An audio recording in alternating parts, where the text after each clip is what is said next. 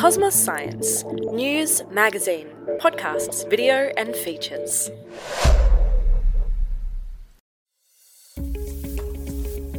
Welcome to Cosmos Country, where our reporters talk about dealing with climate change in rural and regional Australia. We always used to go on climate, play on it. Come on, guys, let's go down and climb the electricity tower. You know, living 100 metres from a transmission line might look really bad. Your exposure is no different than if you didn't have that power line there. We are introducing a massive fire risk. Hello, everyone. This is Glenn Morrison for Cosmos Country. Today we turn to Australia's transition to renewables. It's pretty topical at the moment. Specifically, you may have heard the phrase, there is no transition without transmission. Meaning, of course, that without transmission lines to get the renewable power to households and industry, well, the whole renewable plan might come unstuck. Recent research says the whole renewables project will need a lot of land for wind farms, solar arrays, power lines and the like, especially in regional Australia. What of those living in the bush? What do they think? One concern is their health, living close to transmission lines. Joining me to chat about that today is Cosmos journalist Marie Low. Marie, I believe transmission lines was a hot topic at the recent Bush Summit in Tamworth. Can you tell me what was the Bush Summit and perhaps give us an overview of what happened and people's concerns? Sure, Glenn. I did go to the opening Bush Summit in Tamworth, and the Bush Summit is a big sort of a talk fest where political leaders get together in the country and listen to the concerns of country people. That's the major idea of it. In Tamworth, and I believe in at least one of the other Bush Summits, because there were 5 around the country, there was a protest outside by landholders who were worried about the impact of renewable energy on farming land. The AEMO, that is the Australian Energy Market Operator, released something called an Integrated System Plan last month, and that shows that we need 9 times the large-scale renewable generation we have now and more than 10,000 K of new transmission lines, which, as you said, will largely be in regional areas. The actual health aspect of the transmission lines was not something that was top of mind for protesters outside. Obviously, they have other concerns about loss of farming land and other areas around that. I've heard and read news regarding the health issue. Can you tell us something about that? What are people's concerns? Well, I think there's always concerns in the back of people's minds who have seen some horror stories from overseas that may or may not be accurate about transmission lines. And I think that's what we're here to talk about today. There are going to be lots of them. So we really would like to know what the truth of the matter is. Well, our first guest today might be able to help, Marie. He's from the Australian Radiation Protection and Nuclear Safety Agency. Welcome, Associate Professor Ken Karipidis. Welcome, Ken. Can you tell us a little bit about ARPANSA, is the acronym, and your background? Okay, thank you, Glenn. It's good to be here. So ARPANSA stands for the Australian Radiation Protection and Nuclear Safety Agency. We're a government agency. We are the peak radiation body in Australia, and we'll look at the effects of radiation and health. Now, in terms of power lines, this is not a new issue. Whether power lines cause health effects, this issue has been around since the 70s. And the issue hasn't changed really. But as a general summary, there is no established health effects when it comes to power lines. There are some studies that have shown possible associations between living close to power lines and childhood leukemia.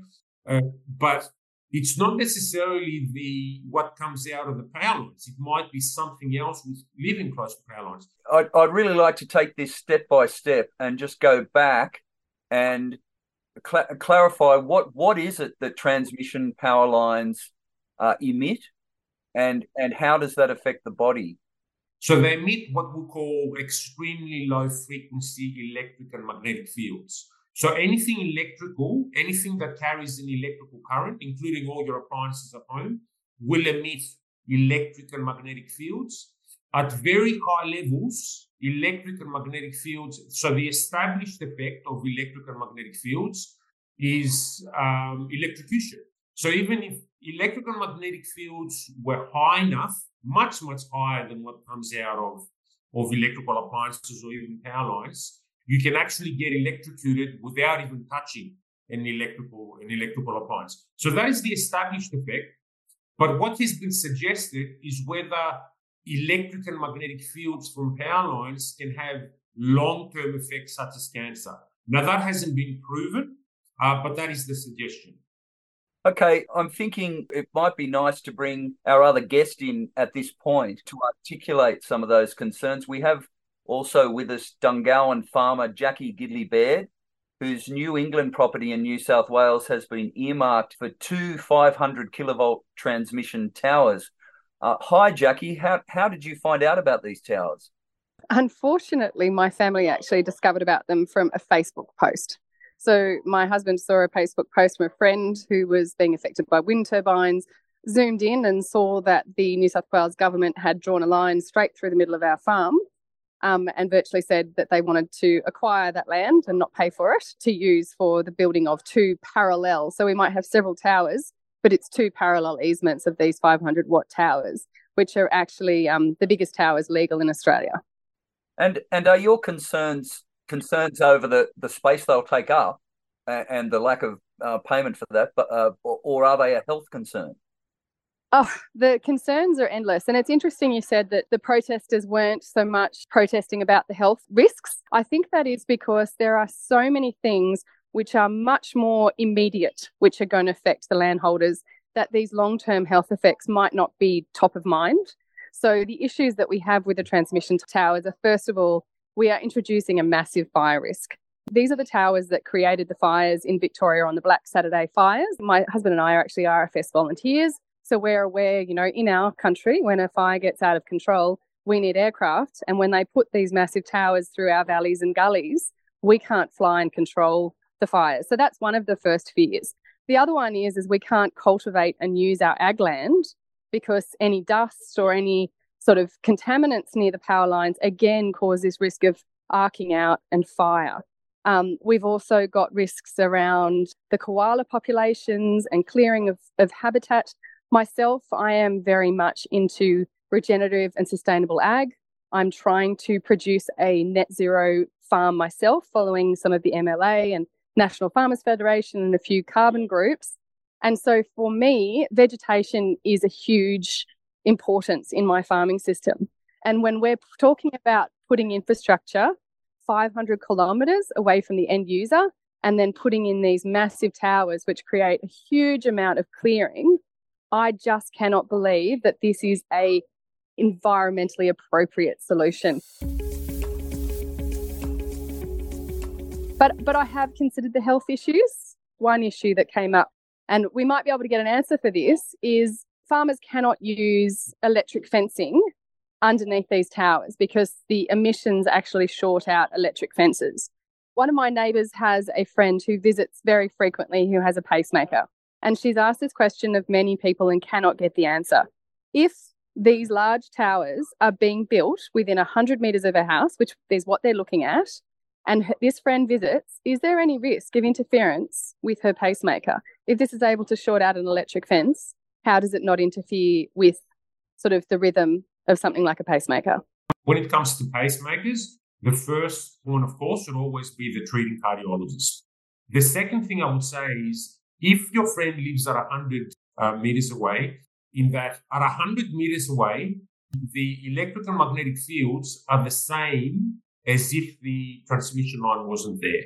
Because electrical and magnetic fields drop off very, very quickly with distance. So at 100 meters, it's like you would have the same exposure that you would if the transmission line wasn't there.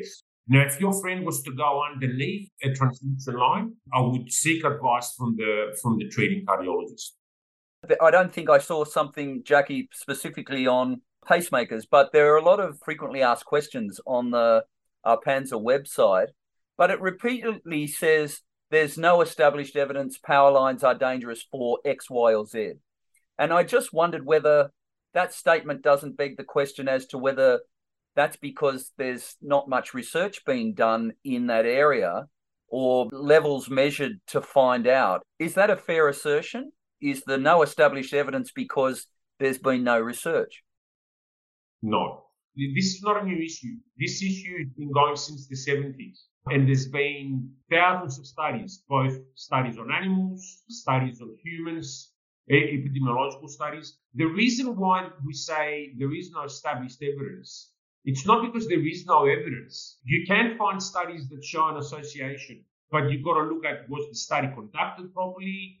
Did it have adequate amount of subjects? Was the exposure assessed properly? So that's what we mean by there's no established evidence, in that there's a lot of evidence, and when we assess the totality of the evidence, we don't find any established effects. But there's certainly quite a lot of research in the area. Ken, can I just ask a question to that with the evidence? Obviously, with this renewables project, they're building infrastructure where there is no transmission infrastructure. So what they're doing is they're putting in the biggest towers they can and they're putting them parallel. Is there any studies that look at two 500-watt towers side by side, which is going to be installed nationally? It's not just myself that's affected, because that is a very different radiation load to a small domestic power line. So certainly the higher the voltage, the greater the exposure. But there are two things to consider. First is what I said before. Exposure drops off very, very quickly with distance. So even though 100 meters might sound like very close, in fact, it's actually quite a long distance away in terms of the electrical magnetic fields. The second point to consider is that by having two lines side by side will not necessarily increase the exposure and will probably decrease it. And I'll tell you why. With power lines, you usually have quite a number of lines. When you actually notice a power line, whether it's your power line outside your street or even with transmission lines, you'll notice quite a number of lines. And the reason for that is it's like a circuit. You have electrical current going one way, and you have electrical current going the other way. And what happens is the more lines you have, the more the electric and magnetic fields cancel each other out. So having two lines will not necessarily increase the fields and will likely decrease the exposure. Interesting. Fascinating. Have transmission lines changed much over the years? Are they emitting the same amount as they always have? In terms of the electric and magnetic fields, the exposure that you get from them, they haven't really changed. What's different, you can get underground transmission lines. And with underground transmission lines, the exposure that you get is a lot lower. And the reason for that is, remember I told you that if you have two lines, current going one way and current coming the other way, in underground power lines, they're really, really close together. So the electric and magnetic fields cancel out each other a lot. Now, above ground, you can't put them too close because if you have winds, they can hit each other. You might sort of say, well, why don't they just do all the lines underground? Well, it's basically cost. To put kilometers upon kilometers of transmission lines underground would be an enormous cost. And we as consumers would have to bear that cost. And that's the main reason why they don't do it. They do it in some parts. You'll find in the city, in new estates, you'll never see above ground power lines. They're always underground. But outside new transmission lines, they always put them above ground because of the cost. Ken, I grew up about less than 50 metres from an electricity tower in Sydney. And I'm just wondering about children's access, because we always used to go and climb it, play on it. Come on, guys, let's go down and climb the electricity tower. But there was kind of a nest of barbed wire about 5 or 10 metres up that you couldn't go past, which prevented you from scaling the tower itself. Is there any thought, and given the leukemia studies, is there any thought to further preventing children from accessing those? And you keep mentioning by 100 metres it's dropped off. Is there any thought given to some sort of buffer zone around the towers?